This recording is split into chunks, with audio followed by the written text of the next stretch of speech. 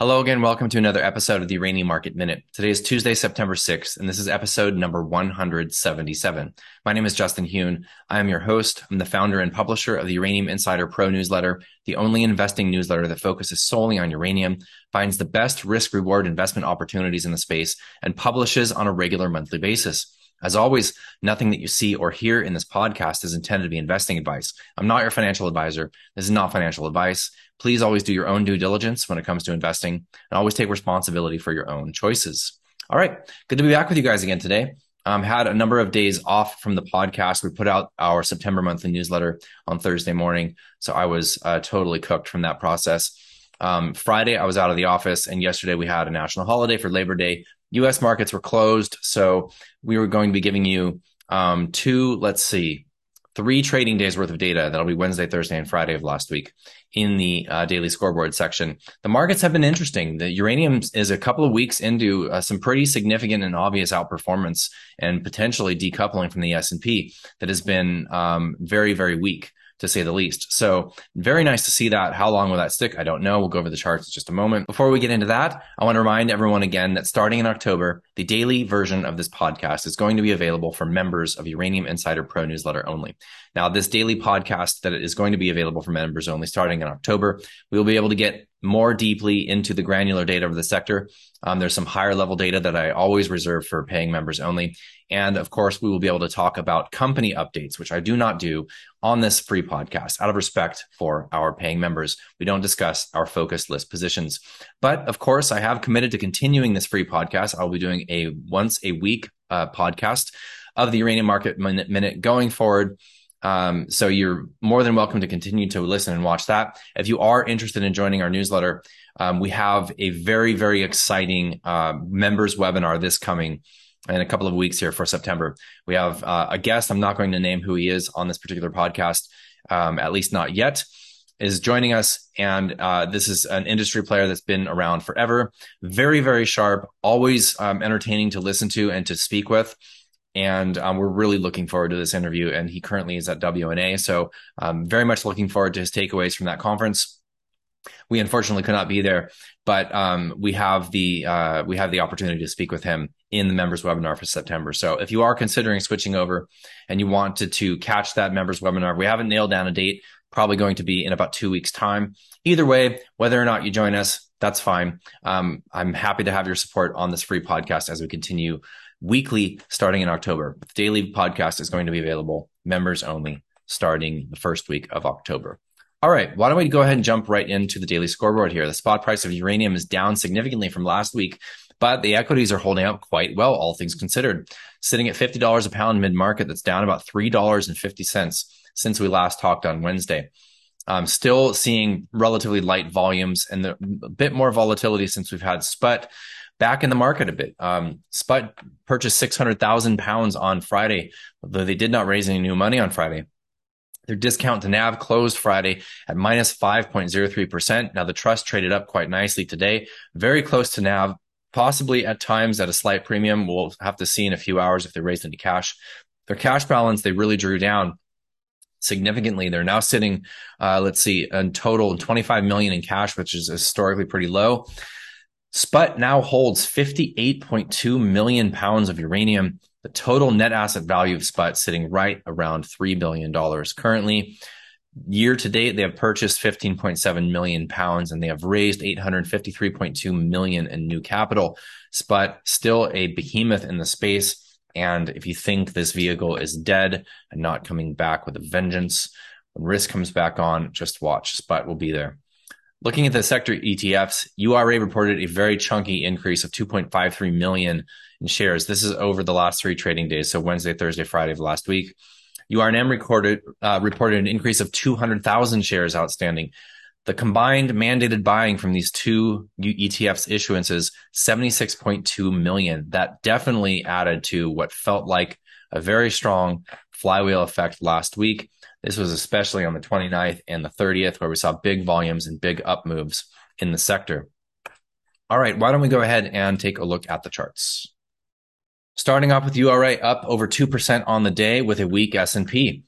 Still some significant outperformance here, even though we did trade down throughout the day. At one point, URA was up almost 5% on the day. Very, very strong. Relatively big volumes. A couple things I'm looking at here that are noteworthy about this chart. We're seeing a lot of congestion right around this declining 200 day. We technically have closed above it 4 days out of the last 6 trading days. Although the 200-day obviously is, of course, still trending down. This consolidation here looks like it could maybe be forming a bit of a bull pennant. We'll have to see if we break up and out of this. That would be a good sign to be strongly up above that 200-day on good volume. We're going to see likely some overhead resistance at this downtrend line. If we break to the upside, if we break to the downside out of this consolidation, I'm looking at this level here for this big fat gap from last week. 2033 would fill that gap. Of course, if we do pull back, I don't really see a sector influence causing a pullback here because everything, the bullish fundamental news is just coming through a fire hose right now. But of course, we've got a weak broad market and certainly very well validated concerns about the broad market going forward in a continuing Fed tightening cycle. That's what we're up against. That's what sometimes we are coupled to, sometimes we are decoupled from. That's what we're looking at. I really don't know which way this way breaks, but honestly, look at the increased volumes of the past 2 weeks in URA. We're trending up. And so far, in my opinion, uranium is one of very few sectors that is standing out like a sore thumb relative to almost everything else. So when risk is coming off, we have seen increased volumes and up moves in this sector while the S&P is moving down and everybody is bearish. So this is a very, very encouraging outperformance. Again, I don't know if we will continue in this manner. Typically speaking, I generally believe that if the S&P is down kind of, smaller percentages, less than 1%, sometimes 2%. Now, we did have a big down day last week with uranium actually flat to slightly up, substantial outperformance. But usually, if we don't see big downdrafts in the S&P, we don't tend to couple with it when the sector is strong, and the sector is very, very strong right now for so many reasons I've talked about. So lacking these big downdrafts in the S&P, I think we can actually continue this outperformance. Now, if we see 3, 4, 5% downdrafts on big volume across the broad markets, it tends to couple everything with it. And uranium oftentimes is no exception to that. So really can't predict the future here, just what I'm seeing. URNM relative to the spot price of uranium, still maintaining a nice little uptrend here. We also have this big gap similar to the URA chart. Will that fill? I don't know. Gun to my head, it probably will. Does that come from weaker equities or a stronger spot price? I don't really know. Either way, relatively speaking, we are kind of valued in this mid-range of historical levels. So before the bull market, honestly, that doesn't really count in my opinion. Looking at those low levels of valuation, that was a pure contrarian bet prior to the sector taking off. December 2020, the beginning of the bull market, we were back at those levels a few short weeks ago, back in July at the lows. I was a big, big buyer back then, and I was starting to pound the table. The fundamentals were continuing to improve, and the sector was hated. I love those moments. So easy to buy during those moments, and I hate chasing. So we're in one of those kind of mid-range moments here. Which way do we break? I don't really know. Okay, Cameco. Cameco actually decoupled from the rest of the uranium stocks in a negative way today, getting rejected pretty hard. It broke above $30 today. In fact, it peaked out at $30.70. Really strong day in the morning, and then the selling started to hit. Look at this volume, pretty significant volume. I don't have confirmation of this, but I would suspect that possibly a larger newsletter writer is initiating a trim or perhaps a sell. Selling some strength here, possibly to protect some downside, to cover a bit of loss from other sectors. That's entirely possible. There's definitely a lot of bearish sentiment going in the next few months of this Fed rate hike tightening cycle. And it looks like this had some selling that was not related to the rest of the sector. So that's my uninformed opinion on that one. URA relative to the S&P, very, very strong, continuing a big update today, 2.5% relative to the S&P. Nice outperformance here. Now, we are likely going to see some resistance when we retest these highs, and that is not too far up above current levels. So it's possible that we get there from, again, a continued decent performance in uranium with the S&P falling would get us there. and of course, the uranium sector breaking out with the S&P doing whatever the S&P is doing, we will get to this downtrend line. Now, breaking above that on volume would be a very, very strong sign for a continuation or another leg up in this uranium bull market. Sprott Physical Uranium Trust trading up nicely today, like I mentioned, up over 4.5%. It definitely traded up very, very close to that premium to their net asset value of Friday's close. And so possible they raise some money today. They definitely need to raise some money. They're sitting on a historically low cash position. All right. Going to be very brief in the mailbag section. I just want to talk about Diablo Canyon. As last week, I believe I mentioned it, but I wanted to double down on this point. I think it's very, very important. So California, the state that I live in, I have a love-hate relationship with this state. I love the weather. I love the geography. I'm not really all that fond of the political leadership, if you want to even call it that. With that said, we have what is considered a Democrat supermajority. We're talking about 75+% of the legislature in California are Democrat. And, most of the populace is Democrat.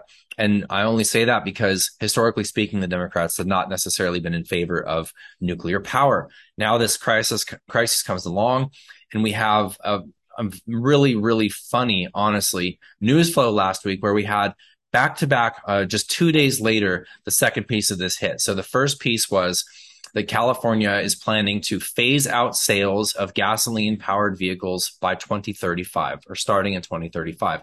2 days later, California says, please avoid charging your electric vehicles during certain hours of the evening as there is a strain on the grid. Now, the grid or the makeup of total vehicles on the road for electric vehicles in California, I believe is somewhere in the 3 to 4% range right now. There are a lot of Teslas. There are a lot of Chevy Volts. There's starting to see a lot of these Rivian electric trucks. I'm in Southern California, and we see a lot of these. They're all over the road. But still, a tiny minority in terms of percentage of total vehicles on the road, and it's already starting to strain the grid. Why?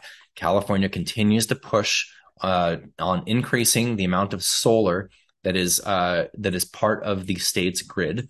Solar obviously is peaking in its energy production in the afternoon. There's only so much battery storage. There certainly is not grid scale battery storage, at least not yet.